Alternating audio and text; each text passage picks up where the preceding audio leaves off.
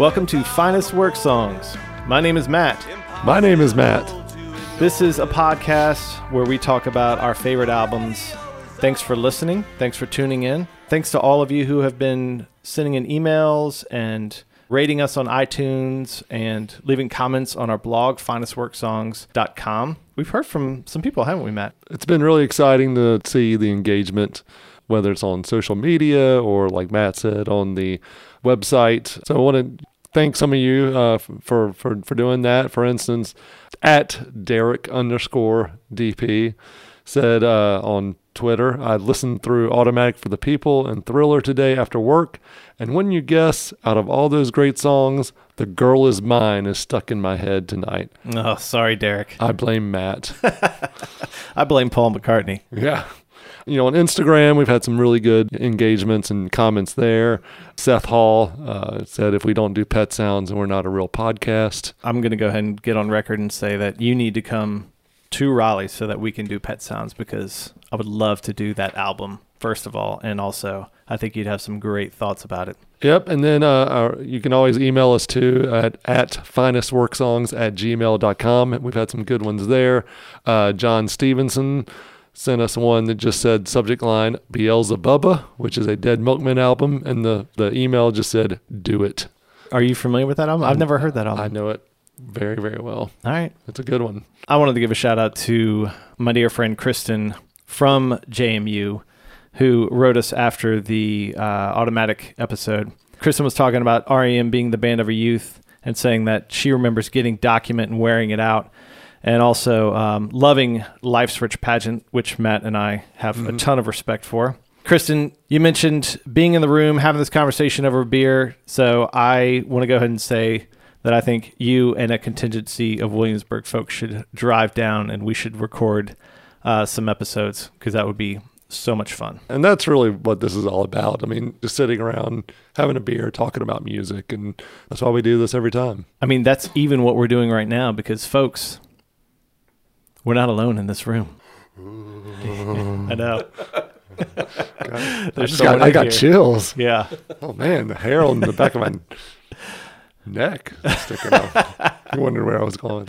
I don't know what you were saying. Yeah, we do have a guest today, and we'll introduce he, she in just a minute. Them. Yeah, we'll introduce them in just a minute. Last time, the audience was divided because some people were really excited that we talked about Dave Matthews Band, Under the Table and Dreaming, while another friend of mine said, I'm going to go ahead and skip that episode. Oh, really? Yeah. You know, with that episode, we were taking a different approach on kind of putting a question mark at the end of it. Great album? We walked away with that maybe with a different perspective than we would on a classic album like Automatic for the People or Siamese Dream. But one thing that I walked away with that I did not appreciate earlier was the saxophone playing of Leroy Moore. Like, I genuinely loved that for the first time after revisiting this album. You know, it would have made it just a little bit better. No Boyd. Well, that, and if he had busted into the Pink Panther theme song at some point. Could he even play that? Oh. Was all that noodling just masking the fact that he couldn't play the Pink Panther? Probably. Because if you're a saxophone player, why wouldn't you play that? In every solo. Do you think he ever snuck it in live at a Dave Matthews Band concert behind all that nonsense, and he's just sitting there playing Pink Panther? And people are just going bananas. But, you know, you mentioned it. You bring up a good point, though. I mean, it definitely seemed to be one side of the fence. People were excited about, you know, talking about that album. And then some folks were, I think, a little put off by the topic a little bit. And as you know, one guy on Twitter said, you know, I feel like I was attacked from us talking about that album. Was it Boyd Tinsley that said that on Twitter? Because if so, he's right. He's right. Yeah. So that was a bit of a departure from the previous episodes, but it was fun to revisit that one. And I mean, I think we both came away from that thinking that it maybe holds up a little better than we thought it would going into it. You can speak for yourself on that. So Under the Table and Dreaming was divisive because there are many people who are embarrassed that they once liked that album, or they think that you're not cool if you love that album. Today's album is kind of the opposite. This is a beloved indie record that in some circles they'd say you are not cool if you don't like this album. Of course, I'm talking about Neutral Milk Hotel's In the Airplane Over the Sea. 2, 1, 2, 3, 4.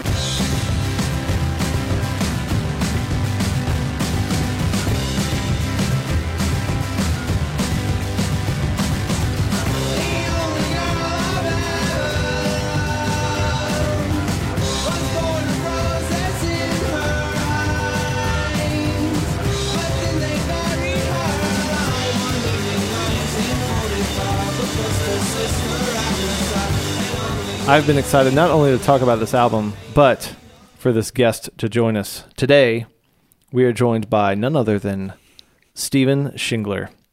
Ladies and gentlemen, welcome, Steven. Do we not have a studio audience? We do not. I don't see Steven any. Okay. is our studio audience.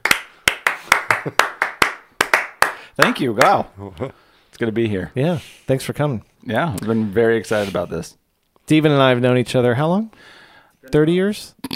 7. Okay. Because I remember having you and your family over to dinner shortly after my wife and your wife getting to know each other. And you guys came over. We had you over for dinner. Is this about the fact that we've never had you guys over for dinner? And you just want to bring it up to let everybody know how hospitable you are? I mean, No, you're a cheapskate. yeah, well, we like to have people over for dinner. Okay. Ooh, burn. So we had you guys over. Yes. The computer that I had on, the screensaver just had all my music kind of popping up. But one of them was Neutral Milk Hotel's first album. And you immediately started talking to me. I think that's one of the early times you and I kind of hit it off on a music topic that was like, oh, okay. Because, I think we'll get into this. This band is one of those bands that will connect people very intimately quickly. Like if you know it and have heard it, at some point in your life, there's a connection. You and I, it was about 7 years ago when we started hanging out. And honestly, it was early on when this type of music kind of came up. Steven also, why don't you talk about what he's known for? Far and wide, Steven is known for designing our podcast logo. Yeah. You've probably seen it if you've been, in any Target. And you happen to pull out your phone and looked at your podcast list. Exactly. And visit our website. Why the box? Are you saying that you're trying to put us in a box? I don't know. I had a lot of different options that I was working on. I think I was just thinking of like records or boxes or crates or just something physical because this medium is such a non-physical medium. Mm-hmm. So I was thinking it'd be cool to have some type of three-dimensional object. Well, the cool thing I think about the logo is when I first saw the one we went with, it harkened me back to like, late 80s, early 90s albums that I really liked, which were, very DIY looking cover. It definitely has a lo-fi quality to it. Mm-hmm. And I think that was a nice sort of difference to something like this. So I wanted to make you guys a gift where the lines shake, like wiggle. Like scary, like Stranger Things? No, like MTV. Oh, yeah. Like that type of animation that seems like it's like a hair on a projector, just kind of like that weird, like twitchy moving thing. And so I had that originally. I messed around with it when I first started, and I didn't have time to finish it, but I might get back to it and make that for you guys. That'd be cool if our logo could give people epileptic seizures. Yeah, that's right. Well, we are appreciative because it looks awesome, and otherwise we would just have some stupid picture papyrus font. Yeah, papyrus font. Can you guys bring papyrus up in every episode? Have we? No, but you did last time. Yeah. Oh, that seems like a challenge. All right. So we are talking today about In the Airplane Over the Sea. So this album came out in 1998. For many people, it flew under the radar, but in the indie world, it made quite a stir. As we'll get into the band who made it, and especially Jeff Mangum, the singer and sort of songwriting force behind Neutral Milk Hotel, but by no means alone, because his band and the collective that put this together is incredible. So we'll get into some of the details, but as always, we like to begin with, Matt, Yeah. what are your memories of this record? Where were you? I can remember where I was the first time I heard this thing the whole way through. I was sitting at my desk at work, and it was literally 2 days ago. But that's not to say I didn't know some of this record before. Okay. Rich Kaznicki, who's a neighbor of mine, introduced me to a couple of these songs 2 or 3 years ago. We were playing music together. One night while taking a break, he was like, "You gotta listen to this if you haven't heard it before." So Yeah. let's do a couple of songs. You know, it's definitely more of an experience to hear the album from start to finish. Yeah. For sure. Yeah, that's true. Steven? Hey. What are your Hi. Welcome. What are your memories of hearing this album? If you can remember the first time or even just earliest memories of experiencing this. I heard it on the radio. I was a pretty strict college radio listener. When I turned 17, something clicked and I was like, I'm not listening to mainstream radio anymore. Yeah. I remember being in my room, probably studying or doing some homework, and King and Carrot Flowers Part 1 came on, and I had heard nothing like it before. I didn't know where to put it. And there's only a few records or CDs, I guess, back for me that I remember going and picking out. And that was definitely one where I was like, I'm going to buy this album. I don't know what this is, but I'm going to buy it. Yeah. I love that you remember like actually going to go and get it. Yep. That's awesome. So my memory also goes back to 98. My marriage was a bit on the rocks. I was just obsessed with my job. Really just wasn't giving to my family what they needed. And so after I had a big blow up at work, came home and really tried to throw together this birthday party for my kid, and my wife and I got into a fight. And it was the final straw for her after awful behavior and negligence from me. And so, she filed for divorce. Wow. Yeah, it was tough. And so what happened when I went in there is that the court gave sole custody of the children to my wife. It's not funny at all. It's It's not. really not. And if I were to see my kids again and have any sort of relationship with them, I had to find a real steady job. And I found out that she was looking for a housekeeper.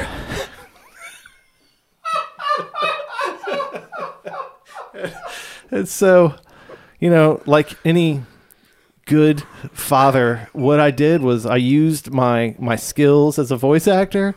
I told her that I was a housekeeper, and I spoke in a Scottish accent, and I dressed up and got prosthetics. And I didn't mention that my brother is conveniently a professional makeup artist. And so what I did is I called and went over there, and I fooled my family. I was sad to learn that my kids were that dumb that they wouldn't know. They wouldn't be able to see through prosthetics and an accent.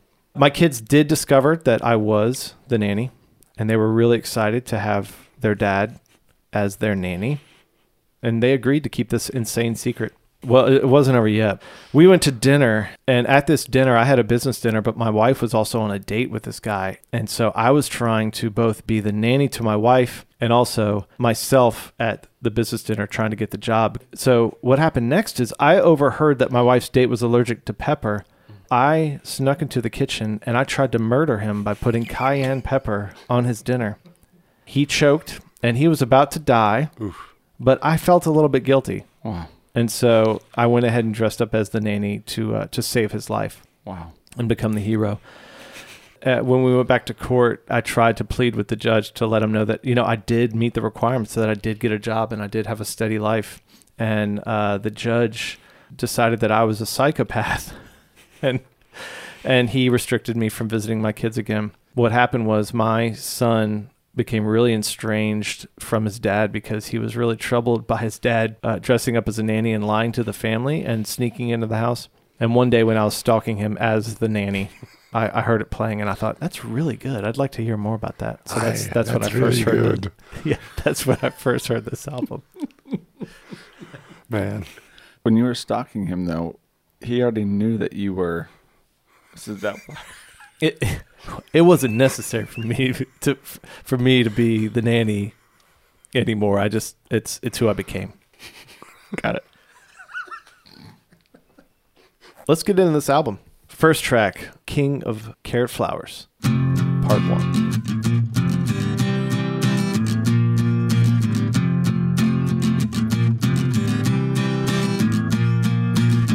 When you were young, you were the king of carrot flowers, and how you built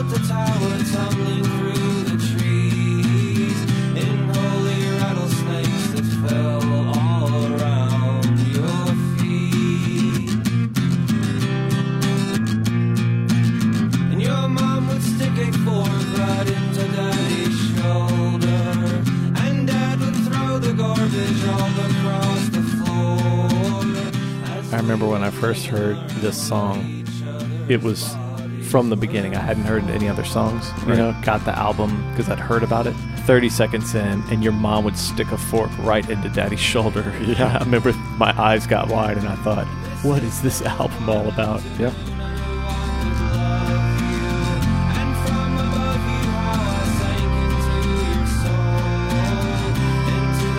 Matt, what was your impression of this song as you first listened to it? To be honest, it took me a little while not to get used to the song or get used to the feel of this album. I kind of kept getting hung up on his voice. In what way? In a sort of like, and I say this, you know, fully admitting that like I am a son of the South with an accent. Yeah. But certain ways he enunciates, particularly A sounds, kind of threw me for a little bit. Like it was, I don't know, it was something very interesting about his enunciation and pronunciation on this song and other songs. And so admittedly had to kind of get over that hurdle of just, you know, letting the whole composition come together and enjoying it as one whole piece versus singling out the lyrics. I like to think that you're only into music that's pronunciated well. How's the melody? Who cares? Life's First Pageant, they don't have an apostrophe on Life's. I'm not listening to this album. I'm done. So let's talk about this guy, Jeff Mangum. He is a fascinating character in indie rock for many reasons. One is what he grew up in with a lot of other musicians, and also then what happened after this album. But let's start with the beginning. Mangum grew up with this guy who's the producer, Robert Schneider. Rob Schneider from Saturday Night Live fame. Yeah. But he grew up with this guy, and then the way they approached playing music was from an early age. Being in a band and presenting yourself as part of a band was not the highest value for them. It wasn't a status thing. It wasn't an identity thing. It was about the music. You know, in high school and junior high, they would just kind of switch bands around. Right. And so they would be coming up with bands every week, and some people are in this band, and maybe it's short-lived, but then they would play some music, record some tapes, and they had a very lo-fi, very dry approach to making music, and that stuck with them throughout their careers. Well, and that's interesting to me because like when I was in middle school, high school, being in whatever that band was at that time was such an identity for me. It was, your gang. I mean, that's who you were with, more so than whatever team you're playing on or your circle of friends. It was like, oh, I'm with this group here. This is my band. To me, that's a weird concept to understand. Like, oh yeah, I might be in this band this week, but next week we're going to mix it up and have a different band. Because to me, it was so identity based. Well, listen, I mean, if you're going to Benson Mule Days, you're not going alone. The boys from Technical Difficulties were going with me, baby. Is that your name, the band name? That was one of the band names. Oh, man. Technical Difficulties. Oh, yeah. Oh, I love that. And we had a banner that we had behind us that was like a TV, like a spray painted TV with antenna coming out of it with fuzzy like snow on the TV because technical difficulties. Yeah, that's good punk rock, stuff, man. It was. Yeah. It was very. Wow. No, but I agree though. Being in a band, there was an identity to it, and that was part of it. It was the music, but it was also these guys, it's your tribe. These girls. This is my tribe, because everybody at that time is just trying to find some sort of group to be a part of. And so I guess that the way they did it, it was a much larger group that they were part of. This is the next song, and also part of this album is that it blends from song to song. We'll stop it, but we highly recommend going and listening to it from the start so that you can get the full experience. But then, he follows up with King of Carrot Flowers, Part 2 and 3.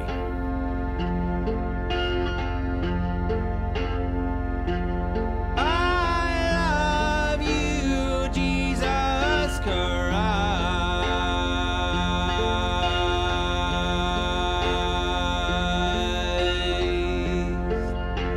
Jesus Christ, I love you, yes I do.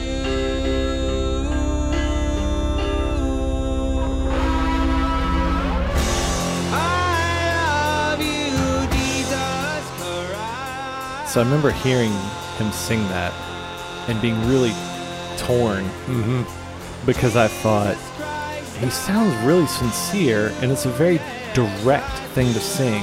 Right.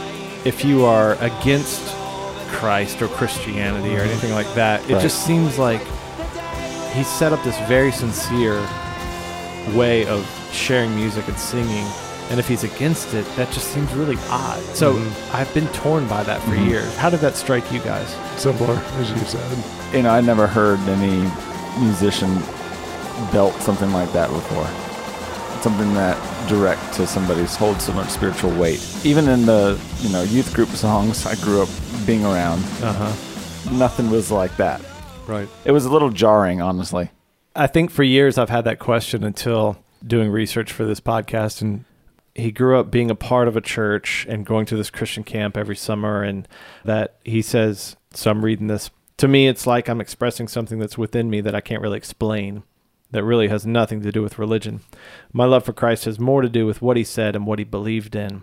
And he talks about his cynicism with what people have done with Christ's words and his actions, which some of that I would definitely agree with. But it seems like throughout all of this that he maintained this sincere love just for Jesus Christ, and that's what he's singing from. No matter what people believe, it's something about his singing that is so honest and upfront that when he sings things, whether it's you stuck a knife right into daddy's shoulder or you're singing about, I love you, Jesus Christ, I can't hear that and not believe it. And that's what messed with me, is like hearing that, I thought, there's no sarcasm or cynicism or anything behind this. There's nothing veiled. He is just out front putting his honesty and his beliefs out there, or so it would seem. Right. He's also very descriptive and really likes to paint visual imagery. And I think there's a lot about the image of Christ being belted over and over again with just sort of a hum of a feedback that I think worked really, really well, especially for that piece. Just musically, he's able to pull it off, but I think you're right. I think that there is a lot of sincerity in that because of the rest of the album. It's really, really heavy and descriptive, but there seems to be a lot of moments of abuse or trauma, and that he's being extremely vulnerable sharing, whether or not that is from him and the experience he's had or just As a storyteller. right, as a storyteller. Exactly. Well, and the other thing, I know I was, kind of riffing on his enunciation earlier, but I think the other thing about, and you touched on it, Matt, is it's very clear what he's singing here. This isn't some like Michael Stipe mumble where you're trying to decipher the lyrics. I mean, it's very clear, particularly that line. Yeah. At this point in the album, if you haven't made up your mind and you're listening for the first time, you're only like 5 minutes in and you're definitely intrigued. What is this? Like you said, Stephen, when you first heard it, you didn't have a category for it. Right. And then they follow up with this third song, which it's the title track and arguably the most beautiful song on the album.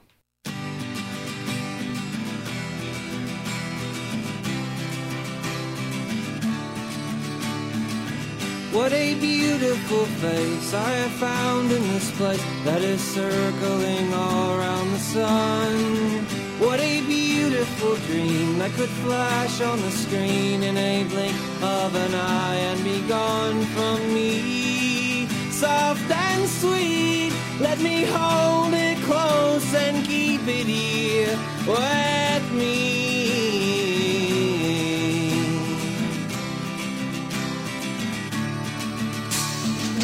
And one day we will die. There's that singing song. There it is. I remember the first time I heard that, I thought, are you kidding me? They have a singing song? Yeah. The only time I'd seen that is like in an Alan Lomax field recording or some obscure documentary of something that's really deep in the mountains.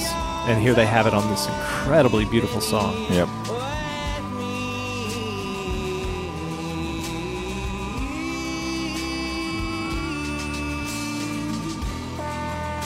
One of the things about this album is the distortion on it. Yep. You can't ignore it. Even a song like this that's so beautiful, it's distorted. Almost like this layer of distortion that goes over the whole album.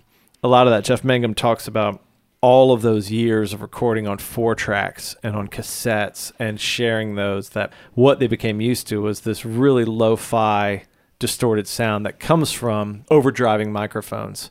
And so even when they recorded this acoustic, it's a natural acoustic sound, but they drove up the preamps and really cranked up the compressors so that this isn't a pedal that he's playing through. It's just the natural way that they recorded it. Okay. And part of that is, I think, that he's got this guy, Robert Schneider, that he grew up with, who now has studio knowledge, and they're able to come together and really make this happen. Otherwise, you would just have an extremely lo-fi album if he had done it. Or if you go into the studio and you have something lo-fi, then it becomes too polished. Iron and Wine in the early 2000s, really old folk style of playing and singing, and it harkened back to something. The first album was just him on like a 4-track. So him on a very basic recording tape structure that it gave it this feel that matched the music. Mm-hmm. And then he goes into the studio, and the next album, Our Endless Numbered Days, they tried to keep the similar feel, but it just lost it because it was so produced. In a highly produced environment, if you're trying to do something lo-fi, you can't. Mm-hmm. Right. And so there's something magical about this childhood friend having the studio and knowing Jeff Mangum and growing up in that environment, but also raising the level where it's not too produced, but it's also not just like this tinny, hissy lo-fi. It's the perfect blend. And they never put out another album. There's something about like this was it. Mm-hmm. So it's trapped in almost this sort of childhood of creating music. Yeah. Mm-hmm. And that the producer, all that stuff you just said, and then Jeff Mangum literally disappeared. Mm-hmm. Right. You know, he didn't show up on stage till 2011? 2012. Yeah. What I give credit for on this album, and you touched on it, is there are moments where the production values, there's definitely a lot more emphasis on it, and whether it's double tracking the vocals or the saw even. I mean that, and then there are parts where it is very lo-fi, and it all works together really well from start to finish.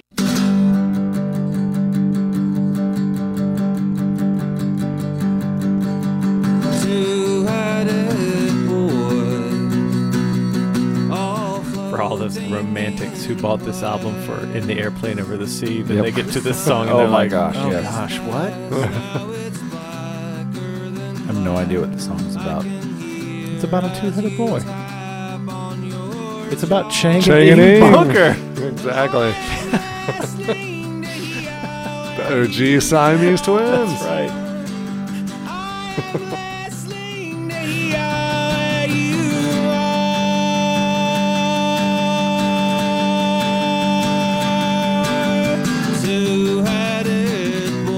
As a vocalist, he is in that sort of sloppy camp, you know, that you would put people in this sort of indie, I don't care, non-trained camp. Right. But his control and his power are undeniable as a vocalist. I mean, he's an extremely powerful vocalist, even in holding these notes out. Even if you're like, oh, it's a little wavy on the pitch. Yeah, but I don't know, listen to it. There's something emotive that he can put out in vocals that you just can't train people to do. And it's incredibly distinctive. Right. I mean, there's nothing really like that.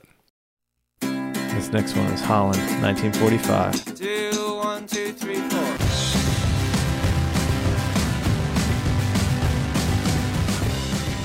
He read The Hiding Place and had like crazy dreams about it in the way of wanting to time travel back and save her. And her is, Anne Frank. did she title it The Hiding Place? I don't know. I thought it was Diary of a Young Girl, or I think it's Diary of a Young Girl. I think we all know what it is. I thought The Hiding Place was that movie with like Meryl Streep. I think it's The Panic Room with Jodie Foster. Oh, yeah. Yeah. So he watched The Panic Room.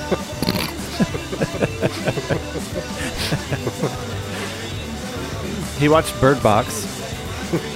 Frankie talked about Bird Box tonight. Your 8-year-old daughter talked about Bird Box? Yeah. Had she seen it? No, she hasn't seen it. Kids are talking about the Kids Bird are talking Box. about it. At the dinner table tonight, it was all about all their friends who've seen it, Chapter 2. And, What? Oh, yeah. What? The new Chucky. All the Medea movies.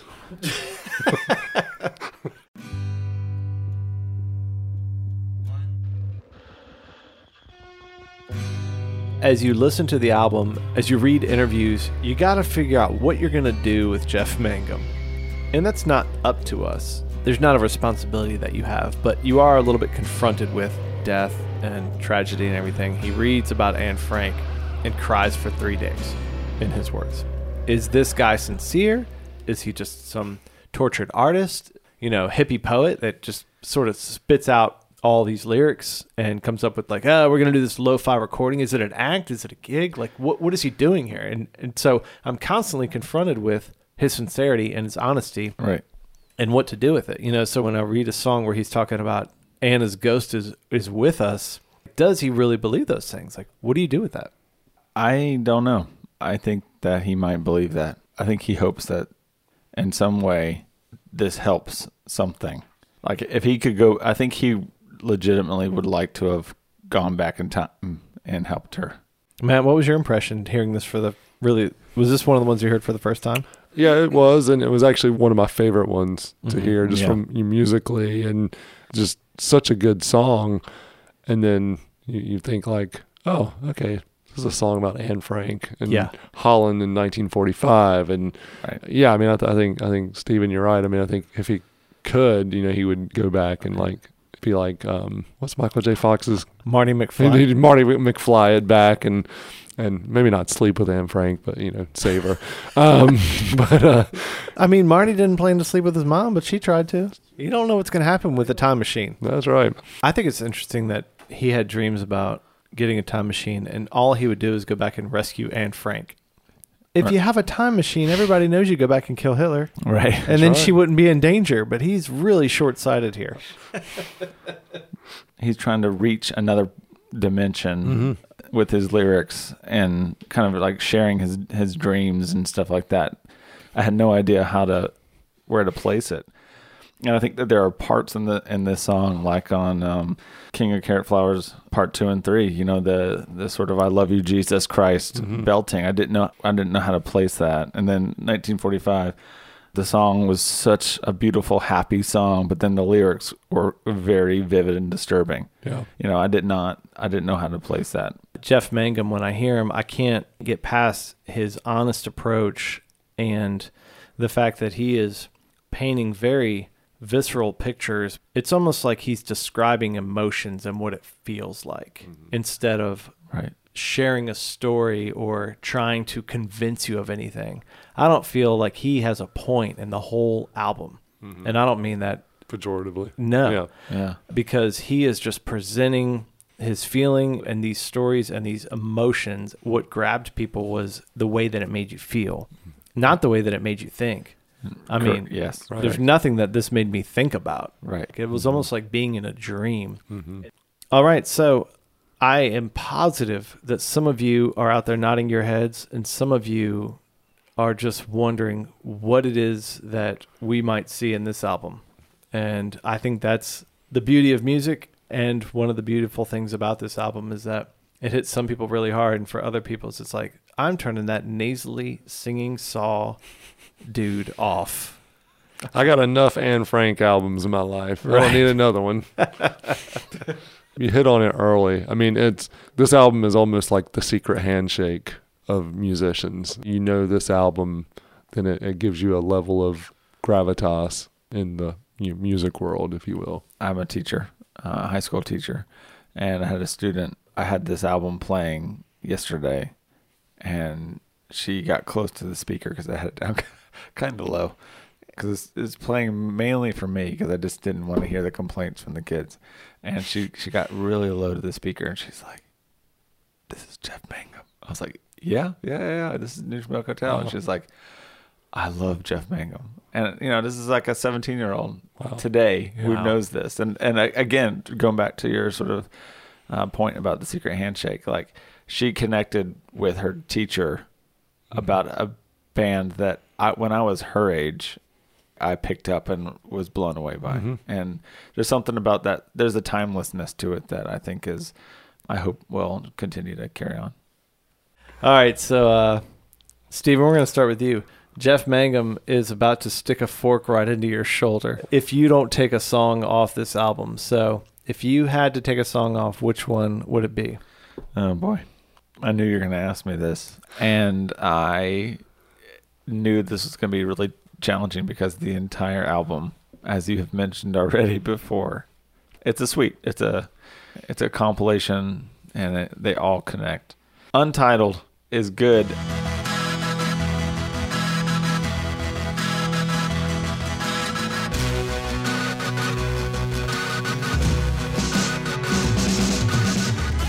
I really enjoy Untitled. It's the one, I think, is that the one? It's the one right after Ghost. Mm-hmm. It's a really happy, upbeat beat. I would hate for it to lose it, right? Especially that's on side B with O Comely, Ghost, and Two-Headed Boy Part 2. So you kind of need it, but I think that you have to have all the other songs.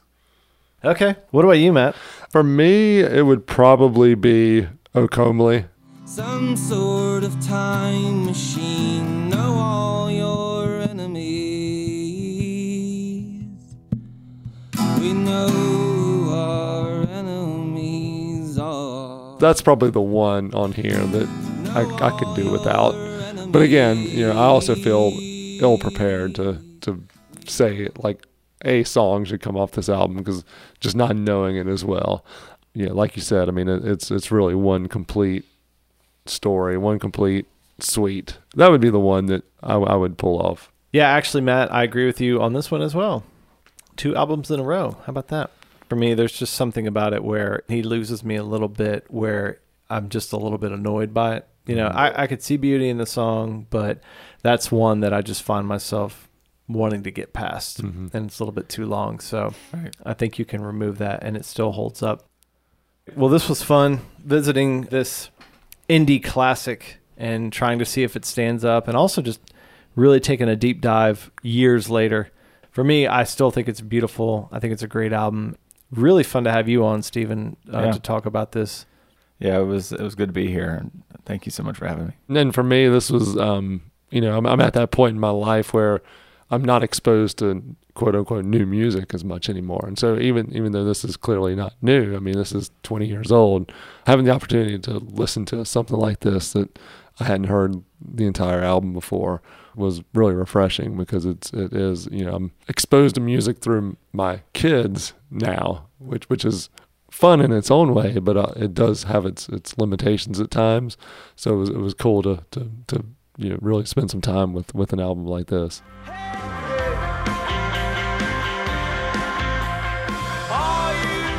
Make sure you get online. Let us know what you think. How can they do that, Matt? Send us an email at finestworksongs@gmail.com if you've got some ideas of some other albums you'd like for us to talk about, or you have your own thoughts about this album in particular. You can find us on Twitter and Instagram at finestworksongs. Visit our website, finestworksongs.com, to listen to all of our episodes. We can't wait to talk about more albums. Humping around. Not yet, Shingler. Have we gotten to the humping yet? Oh my gosh, that's all you've been waiting for. All right. I can hump around. This has been Finest Work Songs. I'm Stephen Shingler, humping around. Oh my gosh. All right. It's been fun. And until next time, like Bobby Brown, we hope you keep humping around.